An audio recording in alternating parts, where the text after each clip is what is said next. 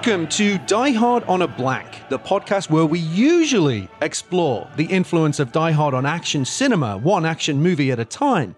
But today, we're exploring the influence of Die Hard on Christmas movies, one Christmas movie at a time. I'm Philip Gawthorne, and with me as always is Liam Billingham, and today's film is Home Alone. It's Die Hard in a kids movie. Christmas special. Here we go. 1 year in. 1 year in. To honor this momentous occasion, we have an incredible guest who is also the first guest to return to the show for a second time because we love him so much and we're such huge fans of his. Please welcome the one and only Mr. Paul Scheer. Gentlemen, I'm so excited to be back. I don't remember where this idea came from, if it was after we stopped recording in the last episode or we talked about it on air, but since we started talking about this idea, I've been just chomping at the bit to really have a place, a forum to finally bring the truth out about Home Alone and Die Hard. I feel like we have for a long time not been able to bridge this gap. People don't want to talk about it, but you are not afraid to go there, and I am thrilled. Well, we should all say very quickly that Die Hard is a Christmas movie. And this is a Christmas podcast as a result of it being a Christmas movie. So we're very excited to talk Christmas any old time of the year, but particularly right now in this time of the year. And we're breaking the format for this because usually I'm a real stickler for the chronology. You're a real Scrooge for format. for format about that we go chronologically through all these action movies. But funnily, a lot of people had asked us, like, are you ever going to do Home Alone? And then I remember somewhere in the cosmos, I absorbed that Paul had this theory that Home Alone was a Die Hard movie. And the stars just, when you came on for Clear and Present Danger, the stars just aligned for us to do this. So I'm so excited about it. But one of the things I wanted to ask you, Paul, was off the bat, was what's your personal relationship with this movie? Honestly, when Home Alone came out, it felt like a kid's movie to me. Like I was a little bit older than the perfect audience for this film. And I felt like, not for me. I liked it. It was good, but it wasn't like, this is my defining film. You know, as I've gotten older, I've really come to love it. And with kids now, I've watched it so many times. I appreciate the hell out of this movie. Like there's so much good stuff in Home Alone. And I think it actually is this perfect mix of John Hughes and Christopher Columbus. There's nothing really wasted in this movie. Everything's really smart and better than it should be. I think as a kid, seeing a kid in a movie going like, that's a kid's movie. I'm a little bit older than that. It felt like I'm keeping it at arm's length, but it has grown to be one of my favorite John Hughes movies, even though it's not a John Hughes movie technically. It is written by John Hughes, but it really does have the perfect stamp of both of them. Like both of them at their peak kid movie. Like this is, yes, there's been Curly Sue's, there's been, Harry Potter, the first one, but this is kind of like them mastering this form of making a movie starring a kid that is actually a great film. Yeah, it's these two sensibilities kind of perfectly combining. I was curious if Liam, did you see it when it came out at the theater? Because I didn't discover it till a few years ago, really. Like not discover, but when it's sort of I was a late bloomer on this one. But I was 8 years old when this movie came out, and fun fact, today is my birthday. Hey. So it's very possible that this was a birthday movie with my family. I'm sure I went to the movies for my birthday with this. I'm sure that's what we did as like our birthday celebration. So yes, very close to my heart, this movie. I hadn't watched it in a long time, and I just want to double down. Watching this film now as a 41-year-old adult with children, it's a completely different experience. It's like kind of amazing. And I think that that's a great thing about a movie. When you watch it at a different age and you go like, oh, wow, I'm having a different experience than I would have had if I were, an 8-year-old watching this film. I think one of the things that's really interesting is that John Hughes, I think, always stepped up a little bit. The casting in this movie is fantastic. I mean, everyone scores. And there are emotional moments in here. And I think a lot about how this movie almost didn't get made because Christopher Columbus was on National Lampoon's Christmas Vacation and like realized how much of an asshole Chevy Chase was. And it was like, I gotta go. And John Hughes, who also produced that, another great Christmas movie, I also love that as well, was like, hey, no, come over here. Let's go make this one instead. So it wasn't like Christopher Columbus was looking to make a kid's movie. I think he brought a sensibility of just making a great, I mean, let's be honest, a Die Hard movie, and just happened to star a kid. Yeah, and I gathered that he brought in the subplot with the Marley stuff, which we'll talk about, which gave it another dimension. Like you're saying, It's actually so many different films. It does so much. But before we get too far into that, let's just run a little top-line fact check so we can put this in a little bit of context. Yeah, tell us a little bit about Home Alone, Phil. Well, you will remember this, Liam, because when you were a wee nipper, in November 16th, 1990 was when this movie came out. It was released by 20th Century Fox, the same studio as Die Hard, written and produced by John Hughes. So that's why it's a John Hughes movie, but it's kind of not a John Hughes movie, but it is. It was directed by Chris Columbus. And of course, it stars Macaulay Culkin, Joe Pesci, Daniel Stern, Catherine O'Hara, and John Hurd, amongst many others. Insane. As you said, all-star cast. What an insane cast. Yes. And Kieran Culkin, which is crazy to think about now. And on an estimated budget of $18 million, it grossed, are you ready for this? $476.7 million. It was number one at the box office for 12 weeks, 3 months. Like, what a monster. Monoculture stuff. 90s monoculture stuff. Incredible. Wild. One of the things I remember about this film that is a real, just a moment for me, or a dividing line about how successful this film was at this point when VHS tapes came out. They were really expensive. Like, they're like $100 a tape, right? You couldn't buy a VHS tape. But this was one of the handful of movies. I remember Temple of Doom being one of them and Home Alone being the other one that was in the supermarket for $20. So when I went to the supermarket as a kid, you could come home with Home Alone. And I remember buying it because it's like, oh my gosh, I have a chance to own a movie. But it was so successful that they knew, oh, we'll make bank. We don't need to rent this out. We'll just have everyone buy this. And this is like, again, we're talking, it's a different time and culture. It was next to impossible to own a VHS movie. And this is a movie that is rare in that air for me, or at least my memory of it as being like, oh, it was like by the box office hit that changed everything.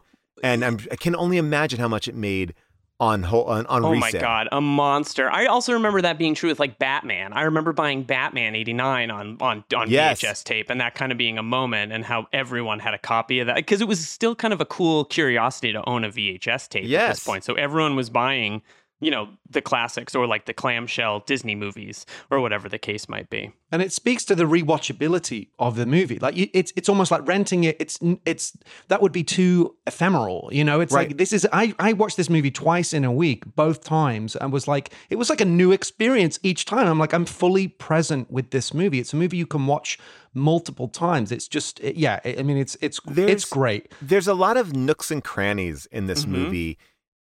And I think when I rewatch it, and I've watched the new Home Alone, and by the way, Home Alone 2 is the one I had the most disdain for, and in the rewatch of that, I'm like, it might even be better. It's really good. It's really good. Yeah, it's it is. Really, it's what they do on Home Alone 2, which is so interesting, is it's like a meta version of Home Alone. It's like, we know we're doing this again, and everyone's kind of aware of it, but yet at the same time, they give you everything you want. But this movie is a Tom and Jerry cartoon. This movie is it's very much like a Coyote and Wile E. Coyote and the Roadrunner. And I think that's what makes it watchable from a just visual point of view. But then they give you all this stuff that you don't expect movies like this to have. And when you watch that new Home Alone, sorry to go back to my original point, which I think is terrible.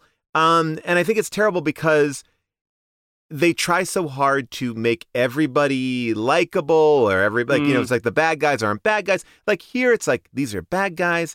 They're goofy. They're trying to hurt a kid. There are scary people in the world. Like there's a couple of like real things about this movie that I feel like, we talk a lot about, oh, they can't remake this movie. You couldn't remake this movie. They've tried to remake this movie. They can't. They won't. Like, studios are too afraid, I think, to make something where kids are like legit in danger. Like Kevin's legit in danger.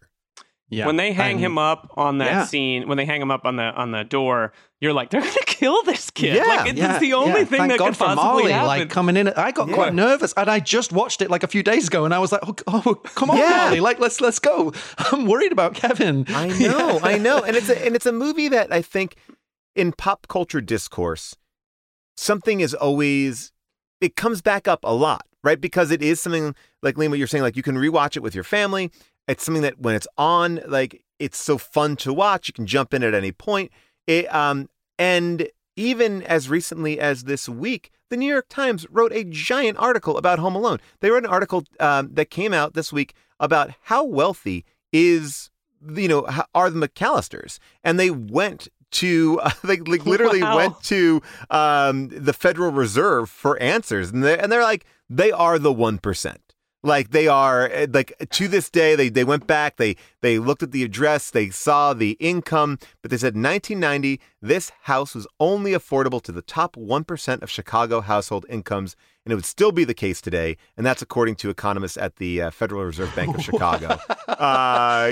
So well, yeah, the flag for me was John Hurd's Burberry jacket that is pretty sick. Well, you guys know the theory, the online theory that he's in the mob, right? There's this whole Reddit theory that he is in the mob that someone was like, you have to talk about that on this episode. And I was like, that might be for another episode. But you can go on Reddit. There's someone who wrote this long theory about the fact that the McAllisters are mobbed up. Right. And the idea that like Kevin is so used to this brutal violence because he's been growing up in this society. He's probably also seen Die Hard. Wow. We are through the looking glass here, people. And speaking of which, while we spoke about these analogies and to other movies that are a little more darker and a little more violent, why don't we move into this section? This is why everybody bought their ticket today.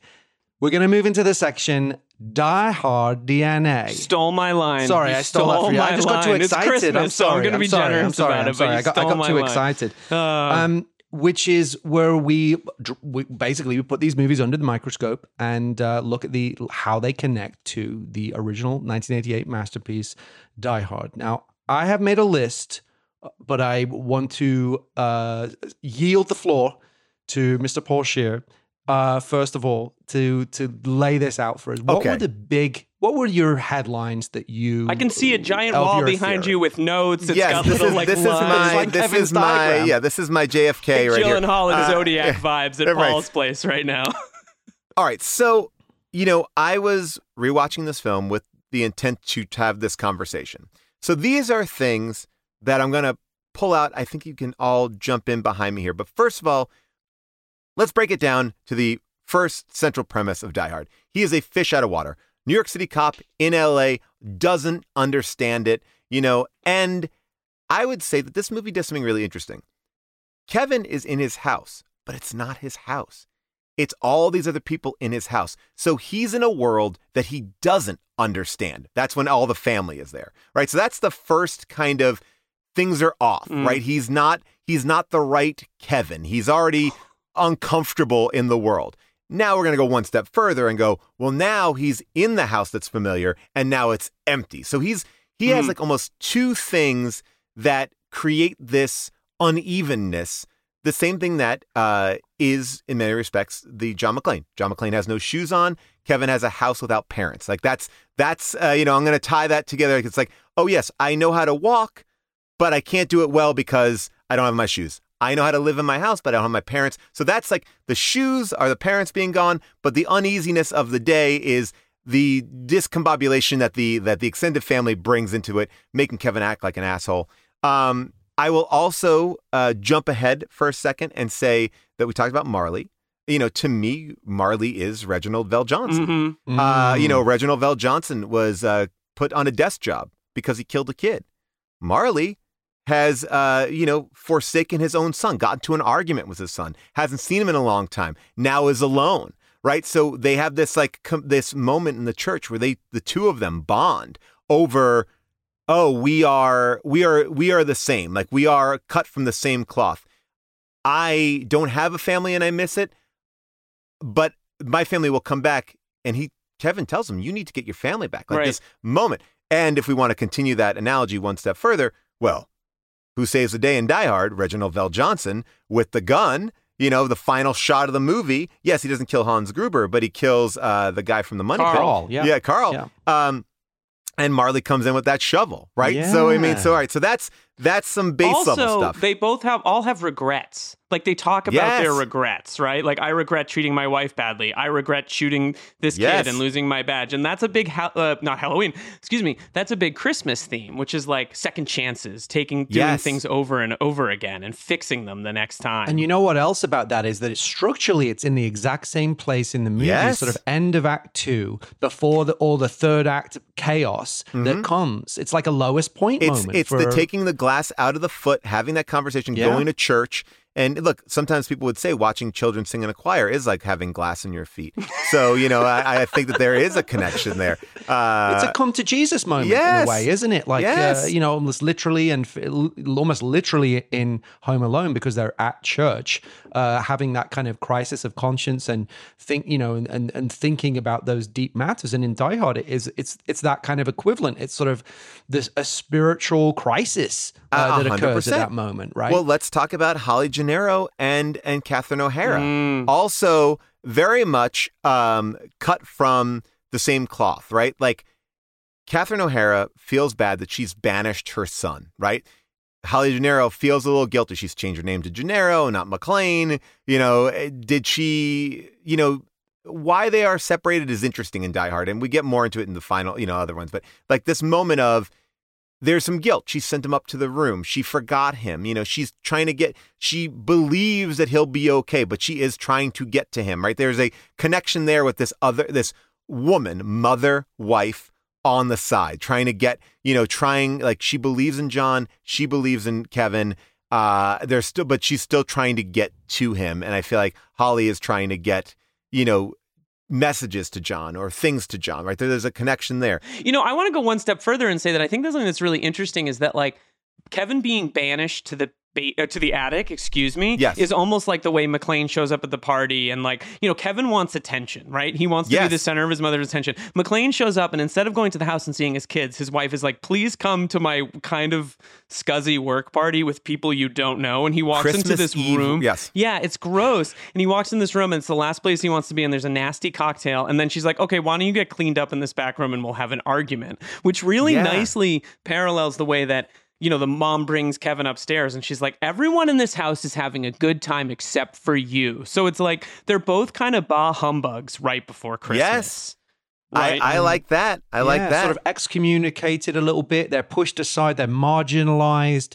And as like you were saying earlier, Paul, they're both sort of vulnerable and disarmed because of that. They're uneasy. They don't feel like they fit. They're doesn't fit. Out of step. Now, let's go back to just the biggest idea here of Die Hard, the building, right? Nakatomi represents wealth, excessive wealth. Obviously Die Hard's done at a time where I think there's a little bit of a fear of, like, the Japanese. Like, the Japanese are coming. They're going to take over, and they have this structure that's more impressive than anything else in the Los Angeles sky. I think one of the reasons why it's in Los Angeles is because you can put that up and it looks like a skyscraper. It looks, that's an impressive building. Stands out against that skyline, yeah. And so, look, that's Kevin's house. I mean, that's the big tuna. That's the house that Marv and Harry, like, they identify as that's the big score. Inside that house is the big score. Yes, they've pulled off other things, other operations. We could say that, the freeing, like this other, that's in the past have figured it out, but that house represents the same thing. It's wealth. They know inside that house they're going to get the wealth that they need. That's the big score they have for their holiday season. Well, not to mention that at the beginning of the movie, Joe Pesci is masquerading as a police officer trying to get into the house and sort of like make everyone feel comfortable. Similarly to the way that Hans is like, I'm a leftist, I guess, freedom fighter fighting for my comrades in arms, when really he's just running a heist in the background, right? Like, there's this sort of similarity. I'd also say that, like, it's the costuming of it, right? Because it's sort of like there is something about him dressing in a certain way that allows you to feel like, oh, is it like he doesn't look like a terrorist? Hans doesn't look like a movie terrorist that we were associated with. Again, so we meet we meet, Joe Pesci's character in this police costume. Yeah, you're right. He's putting on an air. Yep. Like trying to create this other version of himself. We never get to see what Hans looks like, but although in that security footage, we kind of see a picture of what Hans may dress like normally. Totally. Like, where they, Yes.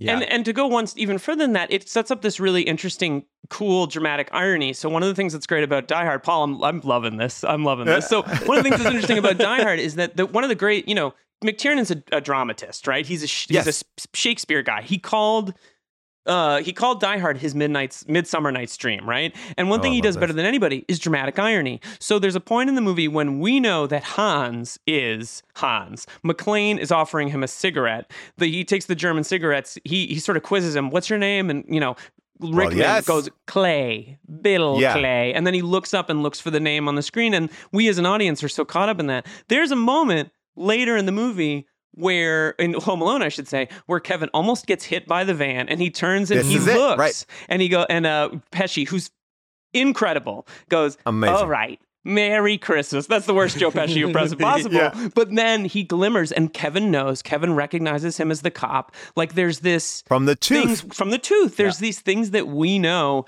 as an audience that, like, do the characters know? Does he know that? That's the same guy? Putting it. But we see, like, they make a they even ding it with like a little sound effect right in the beginning, like dink, like when he's out there as the cop, like, "Hey kid, don't worry about it." Like you see that, so it is like, it's not saying, like, we know Kevin's onto it. Like we know, right. And so he's equally as smart as McClane is about his surroundings and seeing what's going on. He's like a cop. He's a detective in that moment, right? And that's one thing that there are a lot of cops in Die Hard. There's only one detective, right? And that's something that is so, like, he's always a little ahead of the game. He's always a little smart, and everyone underestimates him, right? Rickman's like, "What are you, John Wayne Rambo?" And they're like, "He's just a kid. How much damage can a little kid do?" And like, he is on to everything before anybody else is. Well, there's a point I wanted to make about the cops, because there was another story beat that struck me as, again, almost identical and almost structurally in the same place, which is that both John McClane and Kevin, when they're in the situation that they're in, they call for help. Yes. And guess what happens? Nothing. The police are fucking useless. Yeah. They're like bureaucratic. He gets passed from pillar to post. They don't take him very seriously. And eventually they send a lazy beat cop to kind of check it out. But by the way, you're even missing one more element there, the donuts. The donut. You got our cop eating a donut, and we meet Al Powell getting the donuts at the 7-Eleven. They're Twinkies. Sorry. I would like to throw out a quick award to that donut for being the most delicious-looking donut I've ever seen. Every time I watch it, I'm like, I just want a donut. Incredible. It really is a good. Another small comparison. This is probably too small to reference, but I'll do it. So when we first bump into Die Hard, they get into the building and they're talking about the Laker game. He shoots, go magic to Kareem. Mm-hmm. There's a lot of Michael Jordan in this movie. So, that's an LA movie talking about LA NBA, Chicago movie talking about Chicago NBA. There also is a basketball clearly in shot that says Skyhook, which I also think is a Kareem thing too. So we got our basketball. We got, so we have an homage. I think to there's Kareem. an Isaiah Thomas thing in the background too at one point. So, Playboy Dirty Magazine. Yes. So when McClane famously, one of my favorite moments in the girls as he runs by. And then Home Alone, Kevin finding the Home Alone, no clothes on anyone's disgusting.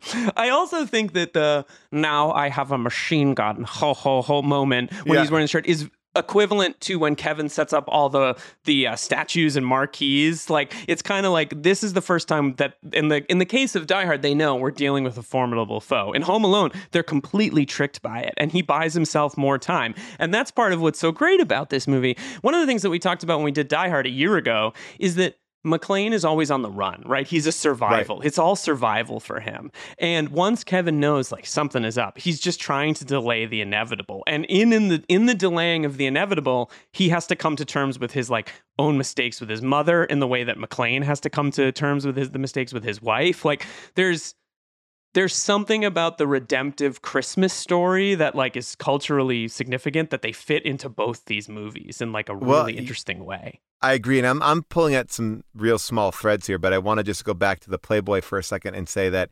there's a great moment in Die Hard where the picture frame is turned around, right? Mm-hmm. Like and look, the same thing when he sees his Buzz's girlfriend, like, ugh, like, oh, she, and it's like, like there's these little, like, now look, there's going to be, there are only two criminals in this movie, right? So you're going to be like, well, how do you pull that all together? And I would say that because this movie is a cartoon, we talked about this idea of like the action here is very much like a Roadrunner and Wile E. Coyote film or a short.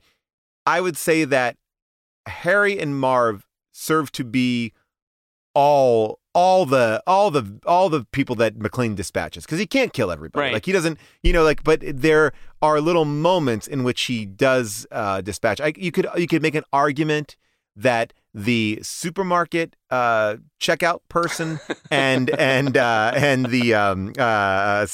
cop pizza who delivery chases guy. him across the ice. I was going to say the pizza delivery guy who he tricks into being killed or runs out with the tip. Those could be like little mini kills. Like Kevin gets one up on adults, and I would say McClane gets one up on these terrorists by killing them. But yes, he gets away from the cop on the ice. He gets the pizza delivered. He gets out of the supermarket without an issue. And the closest that he gets to being caught is like a little moment in the beginning of Die Hard when he's first on the run, is the toothbrush moment. Is this, we don't have, I feel like there's like a little, okay, we don't know what we're dealing with. Now he does. Now he gets what he's dealing with. It's unfortunate because Marley, but, Reginald Val Johnson is kind of, they're a little bit at odds in the beginning, right? A little bit like, they don't automatically bond. So I would buy that as part of the Marley storyline. They also don't make assumptions about each other. They make assumptions about each other. They have to learn who's to trust driving each this guy, other, Stevie's car? Who's driving this car, Stevie Wonder, Yeah. versus like Buzz being like, he murdered his whole family. Yes. Right? Yeah. And like, that's another Christmas thematic idea, is the idea that like, judge not lest you be judged, right? If you want to think about it in those terms, like they have, as Phil, you were saying, they have to come to terms with each other, right? Like that's a big part of what it is. Well, I'd like to talk a little bit more. I'd like to drill down a little bit more on our two heroes. But before we do, let's take a very quick break, and then we'll be back with Anatomy of a Christmas action movie. Welcome back. We're now into our main section of the show, which is the Anatomy of a Christmas action movie, where we list the tenets. We live in a Christmas world. Yes. there are no threats on Christmas Eve. I don't know. It's as close as we can get. Leave us alone. We did a whole tenet thing. You know about it, Paul. We talked about it with you. It's a whole thing. It's a whole. To me, albatross. look. I mean, the premise. The premise of this movie is don't go to France. I think honestly, bad things happen if you go to France. And if you send your son to don't spill milk all over the tickets and pizza, right? The night before the flight. Yeah. That gets you banished to the attic. So the premise of this film is, everybody knows it, but just real quick, just to lay the table. After an unfortunate mix-up leads to an 8-year-old boy named Kevin McAllister being left home alone while his family are on vacation, Kevin must learn to fend for himself and defend the house from two determined and persistent burglars who call themselves the Wet Bandits.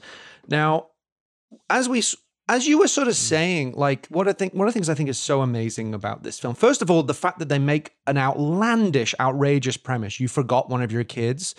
Really kind of believable. Oh, in the way that they it's done. ground that is perfect. It really is. Like, I watch that and it's the counting, the other kid love that looks kid. like him. I love that kid. It's also the rush of the morning. There's so many elements there because you need to buy that a family could forget one of their kids. But in a mad dash to an airport, I have 2 kids, and there are moments where you're just booking it, and I buy that melee. Everyone thinks someone else has got that kid. It's like your guard is slightly down because there's so many people to look after the whole unit. But the other part of it, that's obviously the central premise of the film and the hook of it and the title and everything, right? Like a great conceit. But as you were just sort of alluding to, this film is there's so many dimensions to it because it's a heist movie, a siege movie, a home invasion movie, a coming of age movie. To some extent, is more like coming of age as a younger person than usually that's like teenage years. But he learns to fend for himself. He learns to be. It's a big thematic idea in the movie. Absolutely. Well, I mean, the other thing I would say about this movie that people often don't talk about, and I think it's a small detail, but it's worthy of mentioning, it's a wish movie.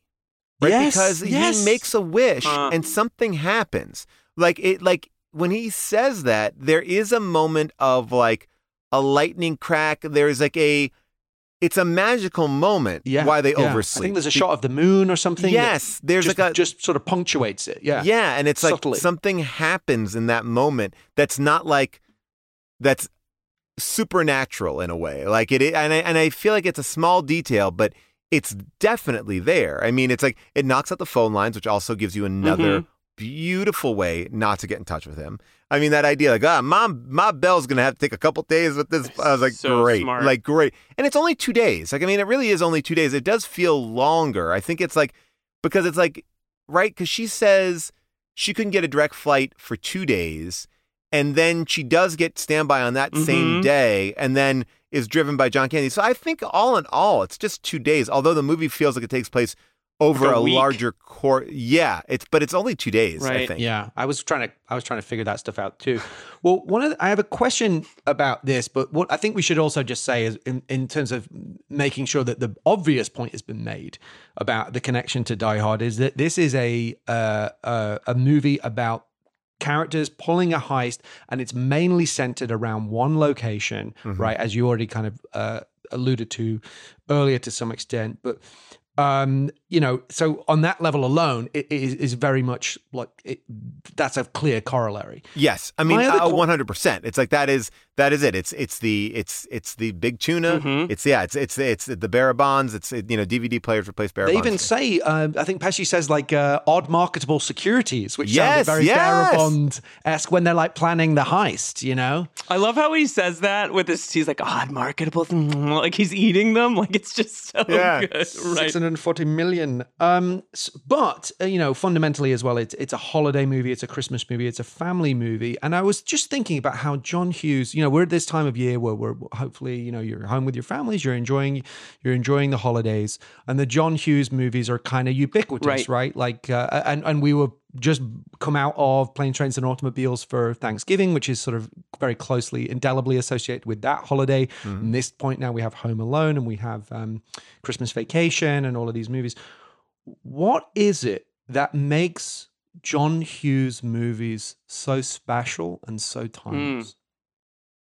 I thought a lot about this, and there's something about John Hughes that captures the American experience of being an outsider and wanting to be in. I mean, that's a lot of the teen movies are that, right? Kevin's also an outsider in this movie a little bit, but also he's a brilliant observer of humans and parents. It's like these are not archetypes. This is not like the asshole dad, the busy dad. Like they feel rich and lived in. And, even when you're talking about something like The Breakfast Club, which are like the nerd, the jock, the premise of that movie is we are beyond our labels. We are more than this. And I think that is ultimately at the core of John Hughes movies. I think that's why all of his movies feel incredibly special, because we see ourselves in them. I think that as an adult, I see myself sometimes as Del Griffith and as Steve Martin's character, Neil. That's such a fascinating take, Paul. Yeah, I love this. I think he invented the archetypes that we go by now to some extent, like the nerd, the jock. Like it trades in archetypes, but then peels back the onion, so to speak, to reveal the humanity underneath. I love that take. That's like really, really. It's also quintessentially American in the way that if you grow up here, I think Chicago suburbs that represented something in the late 80s. Early 90s, whether it's Ferris Bueller's Day Off, whatever. Like, I think because of him. I agree. I think that he created this idea of Chicago. Like Chicago is a suburb with a city, right? And so most people, or a majority of people watching movies, I would imagine, live in a suburb, right. And it's like the city is close, but it's not right there. And I felt like it was like, this movie never goes to the city, but we feel that energy. And I think it's sort of like to go one step further with like peeling back the layers of the onion, we all want people to see us for who we are, who we really are. And I feel like that's kind of at the core of this. Like we can forget those in moments, like Kevin forgets who he is, tells his mother she's like terrible and doesn't want to be with her, but that's not who he is, right? Like he actually loves his family. He wants to be home with his family. It's like they're like these, I think Steve Martin gets so caught up with just getting home, he forgets to be a human, right? And then like, oh, he has to get back to it. Like, and I feel like we all have had that. It's perfect for Christmas movies too. It's like, no. We are more than our job. We are more than our thing. We are more than our, and more than our mistakes. Yes, as well. Which goes back to George Bailey, right? Like it goes back to It's a Wonderful Life. I also very quickly, you're talking about Chicago. I want to mention the actual like great Chicago, movie, suburb going to the movies, which is Adventures in Babysitting, right? Which is the great movie about how like my little suburban community is safe and the city is this like scary nightmare, right? And that's a Chris Columbus movie. So this was like floating in the air then, right? Like Chicago had this weird grip on American suburb movie culture. It's like right in the middle as well, right? Like it's like the middle. It's almost like every American, every city to some extent, even though there is a cultural specificity. New York is Chicago. too harsh. Yep. Yes. Right? Chicago is more like, oh, we work in Chicago and we live in the suburbs. It's more relatable. Yeah. Yes. There's a universality to it, right? I want to go one more step further on John Hughes too, which is what may make his films incredibly universal is at the core of a lot of them is family, right? So you can say like, even though they're not present, family are the bookends of Breakfast Club. Family is obviously a part of this movie in a big way. Ferris Bueller's Day Off, they're like the parents are trying to do the right thing. And I think it's like this idea too of like 80s parents or parents in general, like National Lampoon's Vacation. It's like, we're trying to do the right thing. We want to plan a vacation. We want to get the right car. And it's like, and in the want and attempt to do things right, you also fuck up things as well. You make mistakes. You goof. Yeah. Parenting. It's parenting. Right. And I think that's why as adults, as three adults here that are watching Home Alone, we're all going like, I love this movie because now I'm relating with the parents. I'm also seeing, it's like there's a forgiveness to all of this. Like Kevin's parents are not bad. Ferris Bueller's parents are not bad. They're smarter. They're trying. They don't always succeed. It's a flawed humanity to it, right? That I think leaves us feeling better about ourselves when we watch it, when you go through this experience, because you're like, oh, this character has failed or made a mistake or screwed something up, but their heart is usually in the right place. There's usually, these films aren't full of like, even Harry and Marv in this there's a sort of softness and vulnerability to them, even though they're bad people. Well, it's like, it's interesting because as much as you think they're going to kill Kevin, they're mad, right? They keep on getting hurt and getting mad, but their really thing isn't like they're not like, oh, we want to kill this kid, right? They're not, but they're like, it's almost like they got slapped in the face so many times. They're like, okay, all right, now I'm gonna beat the shit out of this kid, like. But there is this element where they're pushed to the brink, and I do even like that idea too, where the dumbness of like where the wet bandits, like they create more destruction than they ever needed to create. It's such a sad. Like dumb leaving thing the is like, sinks on. It's so like, it's just foul. It's foul and terrible. It's foul. Well, why don't we just talk about that? We'll go slightly out of order, but while we're on the subject, let's talk about the villains, and then we'll move on to our other section. Because I did have a question about that as we're into it, which is, who is the worst of the two? Who's worse, Harry or Marv? Wow, Marv is a blunt instrument that is used by Harry. Yeah. Like Harry is, Marv is the gun. Harry is the person holding the gun. It's like, you go check it out. Hans and Carl a little bit. Hans and everybody else, actually. I think Hans and like almost everybody else in that room. He's like they're the henchmen. He weaponizes these people for his purpose, which is stealing. It's Harry's plan. It's his idea. He is the mastermind. He is the person who is smart enough. Again, like the way that Hans says, when they're trying to figure out how to open the vault. Well, we can't open the vault. He's like, and he knows that when they shut down the electricity, they'll be able to get in. In this moment, he knows, okay, at 6:21, that light's going to go on. At 6:25, that light's going to go on. Like, he knows he's got the rhythm of the whole street. Like, he's got it all figured out. No, well, it's true because the same kind of like professionalism goes on, right? And like, there's a little bit in remember the moment in Die Hard when, remind me, Phil, because you are the expert, who makes the bets? Who is the one who's like, it's Theo and Carl have this moment where they're like, I told you. And then like one of them slips the other a 20 after Hans blows away Takagi. Whether they're going to kill and Takagi, Hans gives them a look that's like, hey, or whether we're professionals here, right? And And that's kind of true with Harry when he's like, why are you blocking the sinks? Why are you doing this? Like, that's sick, right? Like he feigns a kind of professionalism despite doing like, being a thief and being a crook and like not being a great guy, right? Like he has this layer of decency, which is why I think he's the better of the two.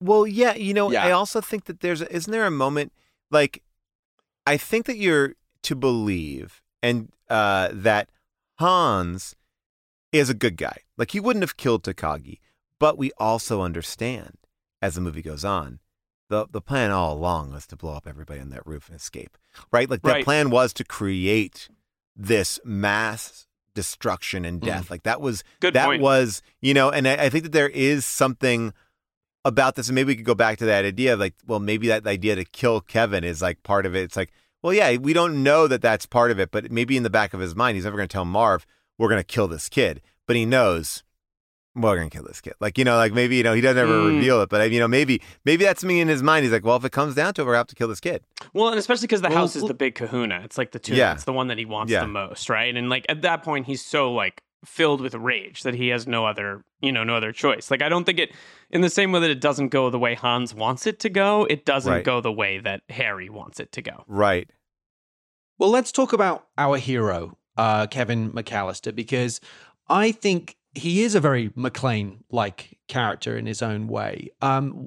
Also, because he spends a lot of the movie alone, doing monologues and soliloquies, right? Like, he's talking to himself a lot. You forget sometimes that what this must have been like for the actor on set, for Bruce Willis, for like the first 30 minutes or so of the movie. He's running around just saying shit out loud as he's trying to process what's happening. And Kevin kind of does the same thing. And of course, he's also, he's very ingenious. There's a sort of indefatigability about him as well that I think is similar. What is it about this character in your minds of Kevin McAllister that makes him such a? Why did he become such an icon? Why is he such a compelling, rootable hero? And this is a kid who had really just done Uncle Buck. What is it about him that just captured the world's imagination? It's the same thing that captured the world's imagination about John McClane. Like, John McClane is he's an everyman, right? He's put in an extreme situation and he steps up to the plate. He's not Schwarzenegger. He's not Stallone in the world of like action movies. Like, he's not the guy who's like, I'll take down 15 guys. Like, like you would believe there's a world in which he's never fired his gun at anyone, as a cop. Like, that's not established that he is a killer. And I think Kevin's the same way. This is an everyman. He's a kid. He's just like me. He's home alone. He's not super smart.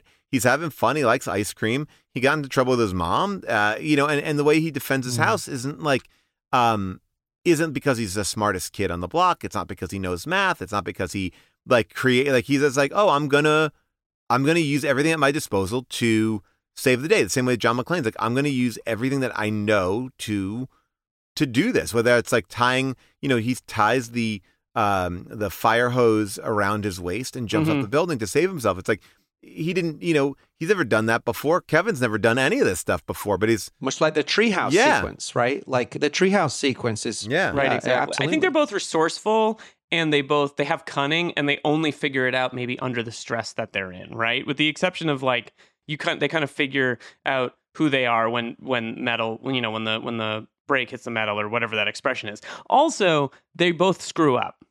That's very relatable. People who screw up at Christmas, that's a time-honored tradition in American movie history, whether it's George Bailey or anybody you can lean back to, right? They're looking to redeem themselves. And I think that makes a character really, it makes us root for them, right? Whether it's, McClane or it's Kevin or it's George Bailey or it's Martin Riggs and Lethal Weapon, like they're recovering from something. Right. Yeah, and as you said, that as you were sort of touching on earlier, when they start the movie, they both have this sort of, the most important relationship in Kevin's life is with his mum, and the most important relationship in John McClane's life is with his wife Holly, right?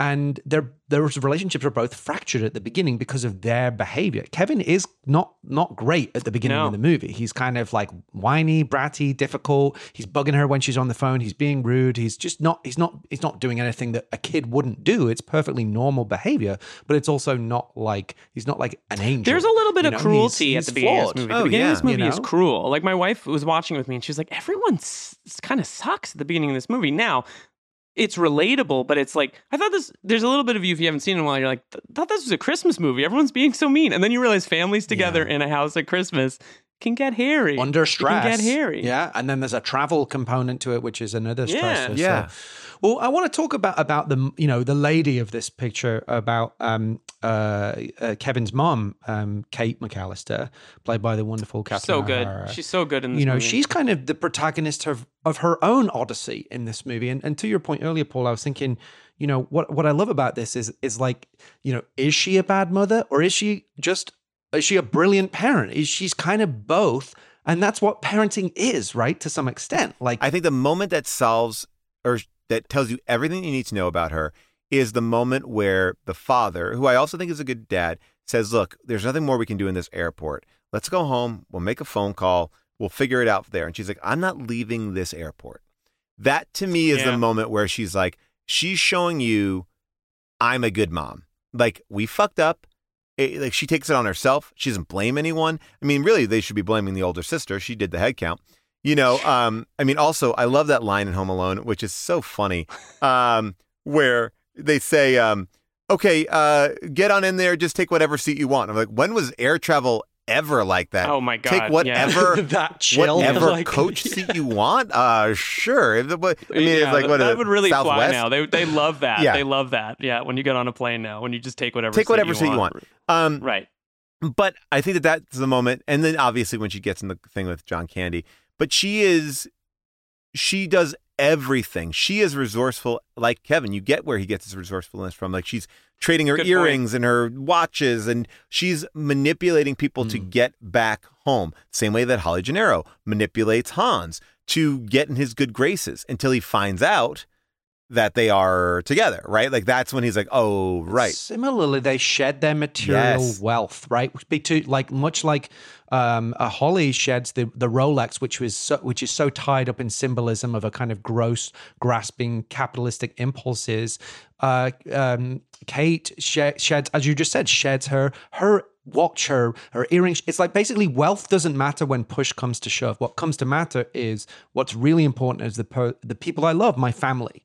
So that's an interesting. Not to mention that she has a redemption arc. The movie doesn't really, the tension in the movie doesn't resolve until she says, Kevin, I'm sorry, and he runs to her, right? Which is such like a wonderful parent moment, because anytime you screw up with your kids, like, they're waiting for that a little bit. And it's very touching. It's very moving that at the end of the film. Yeah. Oh, Kevin, you don't see it too often, because I feel like it's hard to say to your child, hey, I screwed up, I'm sorry. Because often it's the expectation is we're modeling how things should be. So to admit, like, oh yeah, I really messed up with that.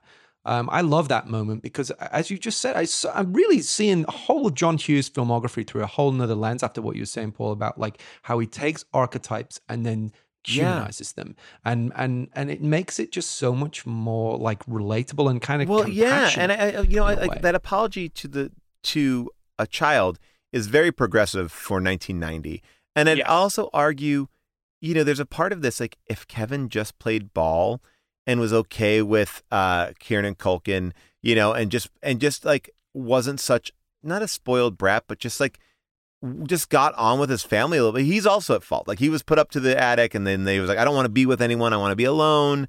And all these things are like, it's not saying he deserved to be left home alone, but he also was a part of the reason why he was left home alone. He screwed up, and he's responsible. He's responsible to a certain extent, which I think, and he's a real person, right? Yes. In the way that kids are annoying, like, they're annoying sometimes, right? It's just part of it. Like, doesn't mean you love a kid less or whatever. But I'm finding it as a parent watching movies now and seeing that when the kids are actually, Joseph Mazzello in The River Wild, he's very intense, right? Which is a movie we just talked about. Kevin in this, like, they're irritating, right? They need something, and it's hard to take sometimes. And like you want to be like, go to your room, get away from me. It's hard. And then, but the great thing about that is that they let that be real. You know? Absolutely. Well, I want to move on to our next section, but before I do, I want to ask each of you guys, just to cover the action real quick, do you each have a favorite booby trap? The handle on fire is the most painful one, and I think that is very much a Raiders of the Lost Ark. The reference to Fritz Lang's M, I believe, right? Yeah. Wait, reference to what? Fritz Lang's M, isn't it? That's why it's an M. Oh my God. Listen, pause. This is the only podcast where you can get a Fritz Lang reference in a podcast about Die Hard. We're talking about Home Alone. That's what I love. Yeah, Fritz Lang. And Paul, you just said Raiders, right? I mean, that's what I thought of, but that's definitely the dumber version of what you just said. So I'm going to... Everyone watch M right after Home Alone. They're a great double feature. Go for it. Christmas double bill. Did you have a favorite? I think that, there are great moments in this movie. We actually did an episode of Black Monday. I think it was the second to last episode in our third season, where we are in a cabin in the woods and we're being stalked. We're being killed. Where somebody's trying to kill us.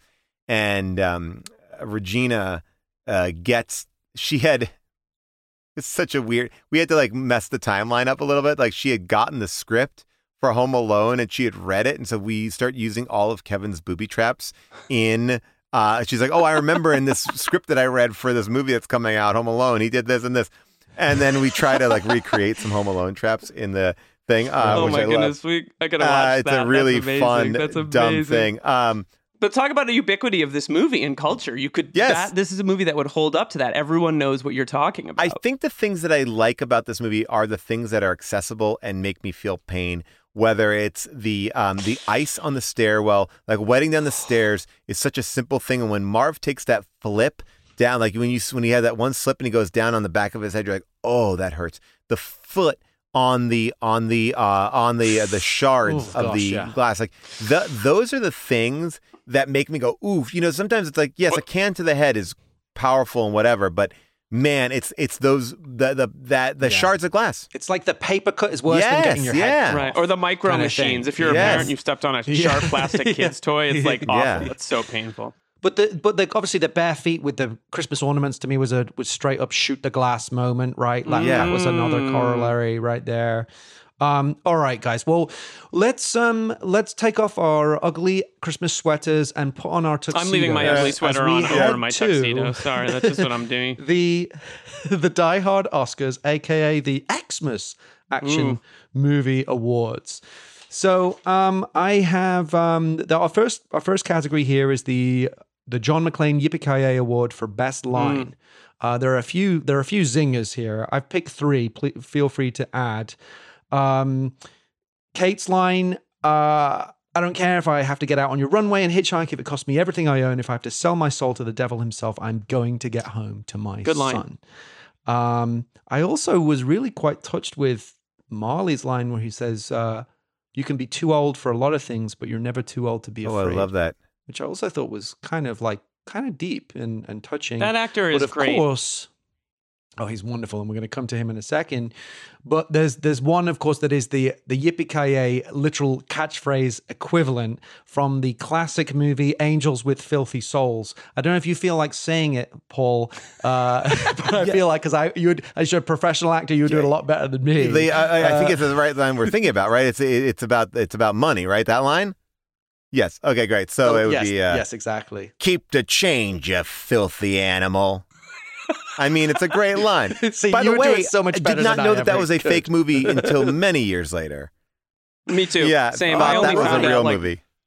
Yeah, I thought it because it feels like a real that movie. Should be played by Robert Prosky, like the guy who's like, for some reason, like, why isn't Robert Prosky in this movie? He feels like by osmosis somehow he should be in that. He should be playing that part. Although the actor is quick great. shout out to for the kids. When he says for the kids when she sees the magazine or the army men, I just think that's a great line. Well, I will also say too, what's kind of great about that moment. I just want to talk about Home Alone for 1 second. Say the idea that he puts in that as the dirty movie that he wants to watch, or the adult movie, makes this movie more timeless. If he put in like Rambo or something like that, which would probably be more akin to what that kid would want to be watching, not an old black and white movie. Like, Yeah. It actually keeps the movie a little bit more timeless. A black and white movie, it's an odd choice, Such a smart in the choice. grand scheme of things, because you would go right to an R movie. That's like a 1940s, film noir. Like, It's like a John Huston. Yeah, like It's a Cagney type Cagney's riff, much better. right? Yeah. Yeah.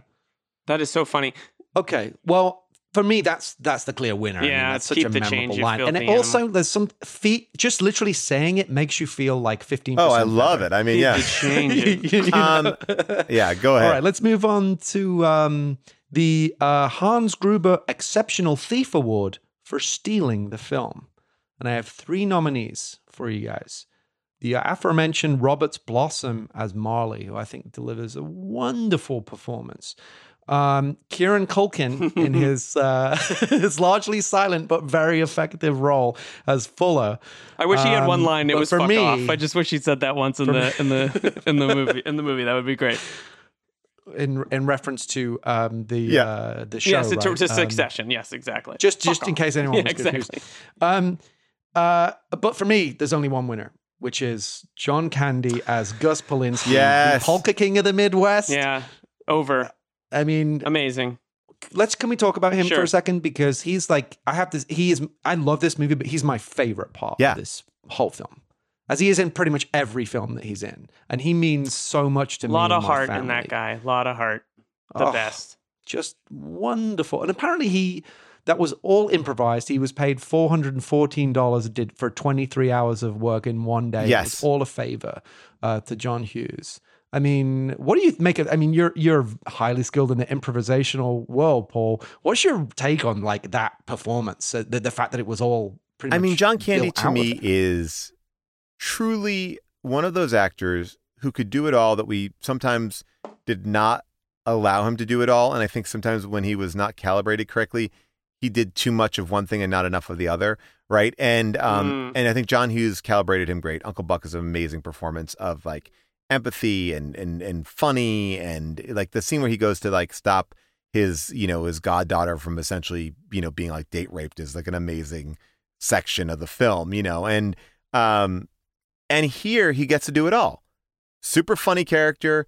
You meet him, you love him. He's also John Candy. He's a great cameo. And then, they're playing the instrument and he has this like little moment with her. Like it just get like in this little section, you get every flavor of John Candy, and you're just like, God damn, this guy's, he's just a hero. He's just like, and that to me it's a perfect John Candy performance. I know it was like a stressful day for them. Although I look at that and I'm like, I shoot 12 pages a day sometimes. Like, why is that so hard? They really shot in 2 locations. One, 2 people standing, talking to each other, and the other on a truck sitting next to each other. It's not like, oh my God, all the coverage. It wasn't like they shot like an action sequence. Like it was like they shot 2 dialogue scenes. It's like such an interesting distillation of how production has changed. Yeah, I know. Paul. Like the way you put it that way. Like the 12 days was like, those many pages, oof, but you're like, I can you nail 13 pages in the day. Yeah, or just whatever. like that. That to me, it's like him complaining about 2 scenes of 2-person dialogue scenes. It's like, God bless you. I mean, you could shoot that before lunch. Like, we're in, and by the way, both interior sets, it's like, it's not too complex. Yeah, no. Oh, by the way, I don't think and if I gave the impression that there was any complaints about it, I don't think there was. No. I certainly didn't read that. He has complained about it. John Candy, like, there's always a really stressful day. I've read a lot about this. It complains about how much of it was. And I was like, so what are you complaining? Like, literally, it's a nothing. Like, these scenes are great, but it like maybe it was a lot of extra dialogue. I don't know. Maybe it was whatever. Like. Well, he's so soulful, you'd never know. Yeah. That's the thing that's beautiful. Yeah, about just it. the second he shows up, you're just like, I don't know. He's got that rare gift. And I'd say you have this too, Paul, where you just literally see them. You're lovely to say that, but I also think that he's like one one of those guys that's like, he is Midwest. We talked about Chicago representing something. Yes. He is the most affable, lovable guy. And he, and I think that like where Macaulay Culkin broke out was because of Uncle Buck. I think that that's probably one of John Candy's best roles, and he's done some other great performances, but that is truly the best. And, we've really missed out on the A24 John Candy. like what we've gotten from Bill Murray with Broken Flowers and Lost in Translation. Yeah. Like I would have loved to have that John Candy, like the younger directors who got to put him in something and reinvent John Candy. Or Sandler, the way it happens with Sandler. 1 million. Yeah, you know, yes. like because John Candy's Uncut his Gems. dramatic work in Planes, Trains, and Automobiles at the end. I mean, that might be the best John unreal. Candy. Yeah, it's so hard, but it's like, he's incredible in that. Oh, just love him to death. Just love him so much. All right, let's move on to the our final award this week, which is the Dick Thornburg Award for Dick of the Movie. I've got 4 noms. Joe Pesci as Harry, Daniel Stern as Marv, Devin Ratray as Buzz, and Jerry Baman as Uncle Frank. Who are you picking, guys? I'm going to jump in immediately, and I'm so happy that you expanded this a little bit. Uncle Frank is the dick of the movie. Uncle Frank is truly like he represents, and I think what I love about Uncle Frank is we talked about revealing humanity and stuff like that. Uncle Frank is the one asshole in this entire movie that's the most irredeemable. Like when he's so excited about the cocktail Franks in France, like there's a child missing. Like he is stealing things from the airplane. He's not like chipping in, put them in your purse. Like he has traveler's checks, which you could pay for pizza. Traveler's checks is cash. Like he does everything. He is the biggest asshole, the biggest dick. He is Dick Thornburg, 100%. And I'm so sorry we didn't talk about that earlier. Yes. And that's the other. He is Dick Thornburg. That's really good. That is really good. I agree. I want to say very quickly, you mentioned John Candy not having his A24 period. Devin Ratray has become this incredibly interesting actor. He's in Soderbergh series. He's in that show Full Circle that came out. And he's in a movie called Blue Ruin, Macon Blair's directorial debut, which I don't know if you guys have seen that, but it is. Phil, if you haven't seen that, Macon Blair's film Blue Ruin, incredible. And Ratray is scuzzy and just like, he's so good in it. He's such a good actor. I feel that Buzz has a redemptive moment which takes him off the hook, right? Whereas Uncle Frank doesn't, right? Buzz, by the end, he kind of says, it's pretty cool you didn't burn the house down. And Buzz, I also love that moment too about the whole movie. It's like the mom did all of that to get back at the same exact time as the family. And that's a beautiful thing too. Like the whole family came back, right? The whole family came back, right. And it wasn't just like the mom. It was like, and I love that idea that they were all of them. The dad is not a bad dad by saying, "Let's go back home." He's like, "Let's go do it this way," and it worked out. It worked out the same. But it's like I know if I was in that situation with my wife, we might have taken that same exact thing, and like no one's right or wrong. It just is like, but the mom can't sit still. And the dad's like, we can logic. It was Spock and Kirk, it's like that kind of. Yeah, no, that's a really good point. There's always the one parent who like can't. There's like the alpha parent and the beta parent a little bit, to make it simple. And look, Buzz loves his brother. I mean, like as much as, and I think that there's like these moments and stuff like that. And I feel like, look, they're always going to be at each other's throats. And I feel like, like with Ellis, like I think that Ellis doesn't hate John, but he thinks he's smarter than John or he can like buddy him up. So if we use that example of like, is Buzz Ellis, there's a similarity there because like I'm the older guy, I'm the older brother. I know what's going on. You get out of here. You don't belong in my room. Yeah, you're out of your depth. I got it. I got it. Yeah, a little bit. Yeah. I can handle this Eurotrash. Well, let's we're going to take a very quick break and then we're going to be back for our final section of the show, which is a special Christmas edition of the Double Jeopardy Trivia Quiz. We'll be right back. All right, guys, welcome back. We are here for our final section of the show, which is the Double Jeopardy Trivia Quiz, where the scores can really change. It's going to be 3 quiz questions. And as it's Christmas, collaboration is mandatory because this is the time for a goodwill to all. Sometimes we have you guys compete, but today you're going to work together. As there's going to be 3 questions. We did really well together last time, so I feel good about this. You did. So I want to keep that energy going. Question number 1. Which legendary SNL performer auditioned for the role of Santa Claus in the film, but apparently blew the audition, having turned up a little worse for wear? Oh, interesting. All right, so this is 1990, right? So my first thought would have been, Belushi, but no, right? I mean, I'm going to say it's Chris Farley. Is the right answer. Because, it was. Oh, okay, great. Oh, great. Okay, great. Yeah, it was Chris Farley. The part was eventually played by Ken Hudson Campbell, whom you may recognize as the friendly man in the corridor of the motel that Bill Murray keeps running into in Groundhog Day. Oh, you have to see the warthog. Yeah. Oh, wow. The Groundhog, right? That guy was. Oh, great. Chris Farley would, of course, go on to appear as an enthusiastic beat cop in Airheads, a.k.a. Die Hard in a Radio Station. There it is. Right.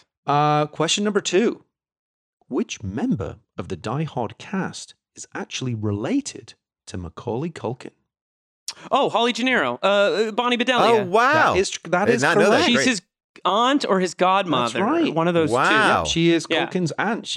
Bonnie Bedelia has two brothers, one of whom is actor Kit Culkin and a sister Candice Culkin, and she's the aunt of actors Macaulay, Kieran, and Rory Culkin.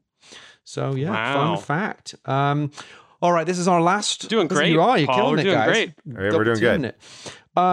It's time for everyone's favorite section of the show, Convoluted Corner. Corner, Christmas edition. I'm really psyched about this one, I have to say. Okay, here we go. Let's see if you can get three. Joe Pesci plays the character of Harry in Home Alone. Which memorable Die Hard character is also named Harry, but is referred to by his surname throughout? Ooh.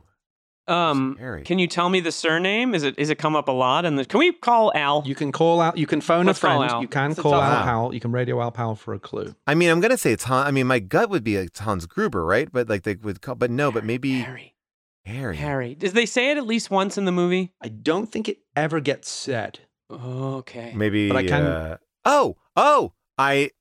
Okay. I think I understand who. All right, because it has to be a main character, right? It's a memorable character. Yep. Okay. Okay, we've been talking about this character, I believe, a lot throughout the film.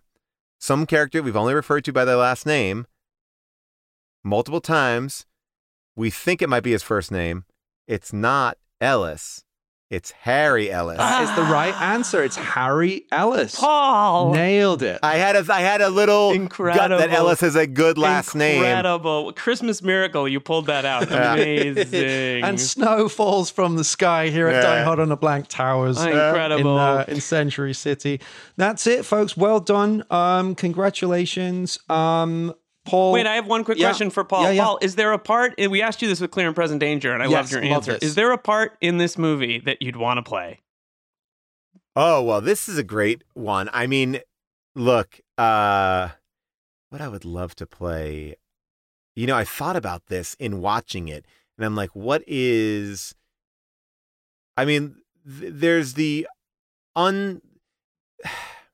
Well, look, I'll take your compliment and say the John Candy role because only one day of shooting, and I got a lot of stuff to do. But and a measly 12 pages. So I think I would love to play the Marv part.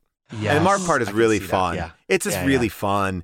And it's like you get to play stupid, you get to play, you get to do some fun stuff. His physical comedy is so great. When Marv reacts to the gunshots, I rewound that twice. Like the way he falls over those trash cans is so good. Great and here's scream. a fact. Scream is an all-timer. Oh, his scream. There's a great thing that they said that if you were born in 1990 or later, you are older than Marv right now. So, the idea that I looked this up. I looked this up because I was, as I do now, because I turned 41 today. I'll be watching movies and I'll look it up. The other day I was watching Leave the World Behind and I discovered that I'm only 6 years younger than Mahershala, and I was like, oh God, what am I doing? But he was 37 when they shot, or 36 when they shot this It's weird. movie. I feel like people looked older. People just looked older. They looked older. I feel like. It was men's fashion. I think about this all the time. Men just dress. I mean, look at me. I'm 41. I have like a hardcore You look hat great. on. You look great, and I'm so happy that we get to be here on your birthday. I'm very happy. This has been great. Paul, thank you so much for doing this. This is like wildest dreams. This is the 1-year anniversary of this show. We can't imagine having a better guest to join us. Well, I'm thrilled to be here. I will say that, an interesting thing, I have a book coming out in May, which you can pre-order right now, wherever you get your books. All the places have it. But I have a whole chapter about Home Alone in my book. Oh, wonderful. Because I was actually left home alone, and I had an attacker try to break into our house. So the chapter is called Kevin McAllister's Got Nothing on Me. And it's this pretty scary story about how someone tried to break into my house when I was home alone during summer break. Where did you grow up?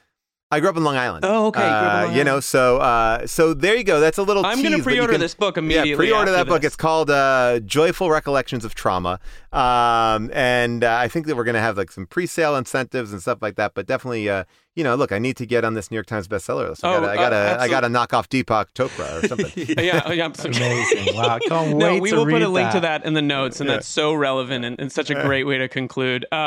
Paul, thanks so much for doing this, and please come back on. We have a million more movies to talk about. Well, this is fantastic. Happy birthday. Thank you. Happy holidays, Merry Christmas, and happy Home Alone Die Hard Day. Happily Home Alone Die Hard Day, indeed.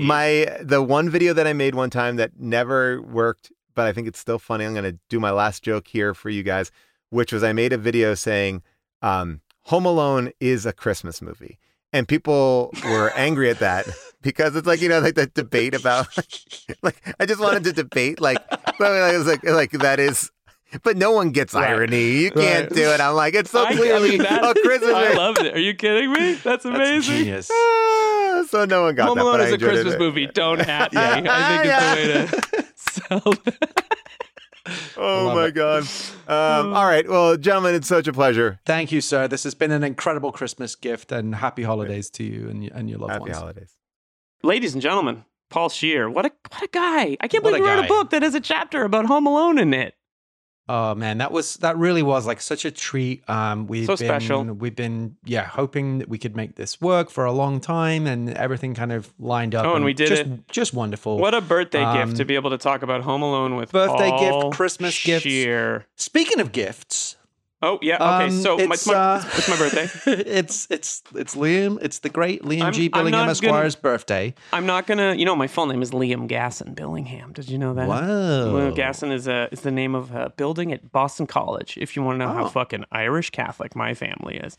Interesting. Well, should I unwrap this? I dropped a gift off at Liam's house earlier today, and because it's December, both of our children are sick, so we didn't get near it. We like Spock hand through the glass. Yeah, it was beautiful.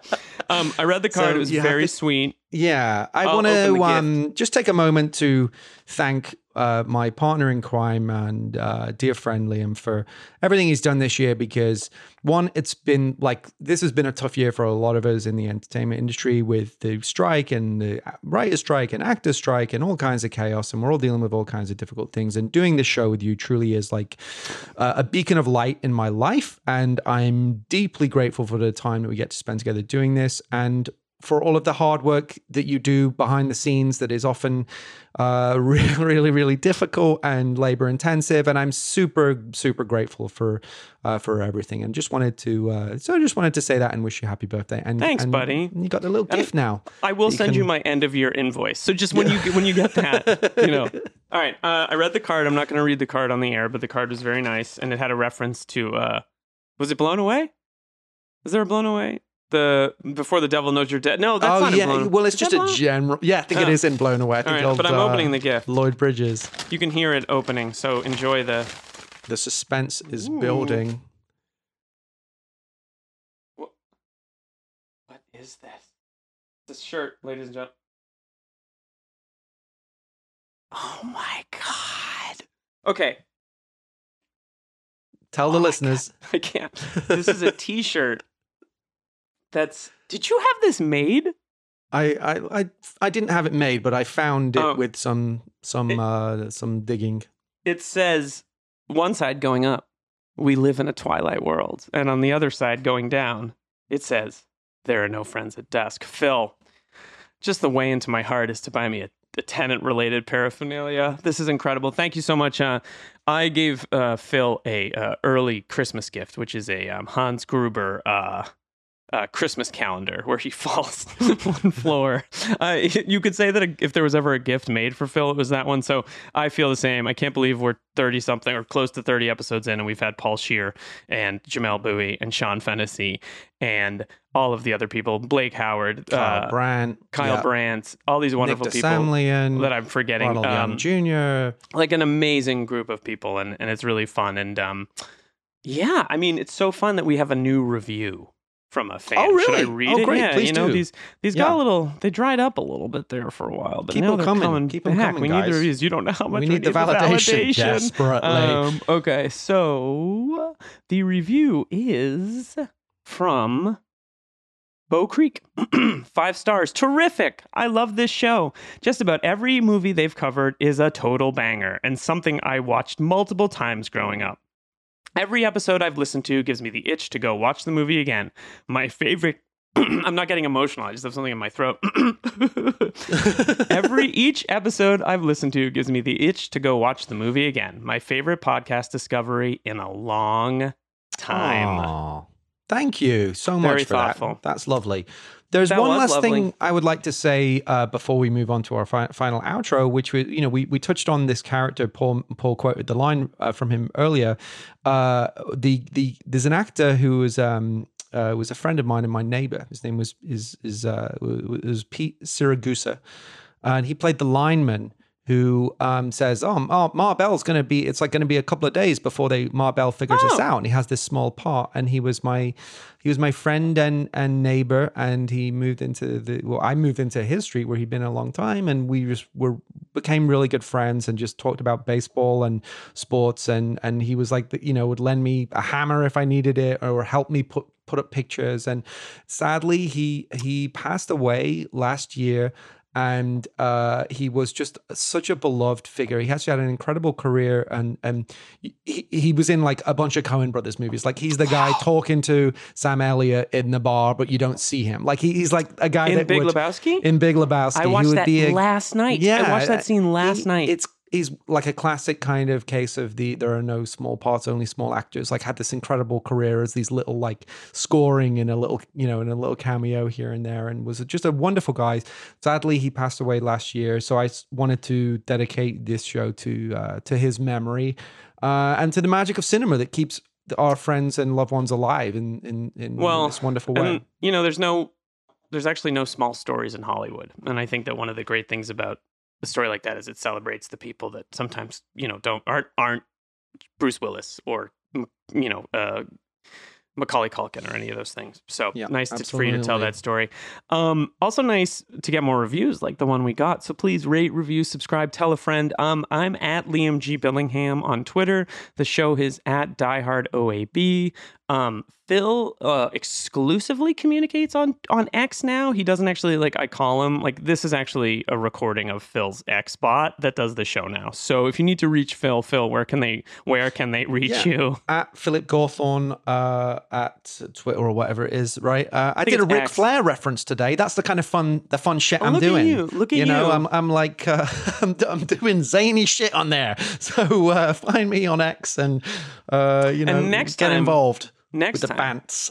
You can find us in the air covering the film Drop Zone, which we went pretty deep on. I love that movie. You love that movie. That's coming up next year. Happy holidays, Merry Christmas, Happy New Year, Happy Hanukkah, Happy Kwanzaa. Take care of yourselves. Thanks so much for listening to the show this year, and we'll be back next time with Posse Comitus, which no one is going to get, but I get it. All right. Bye. Merry Christmas. Happy holidays. Love you all. Thank you so much for being part of this journey. Bye-bye. Die Hard on a Blank is a podcast created and hosted by Philip Gawthorne. Liam Billingham co-hosts and produces the show.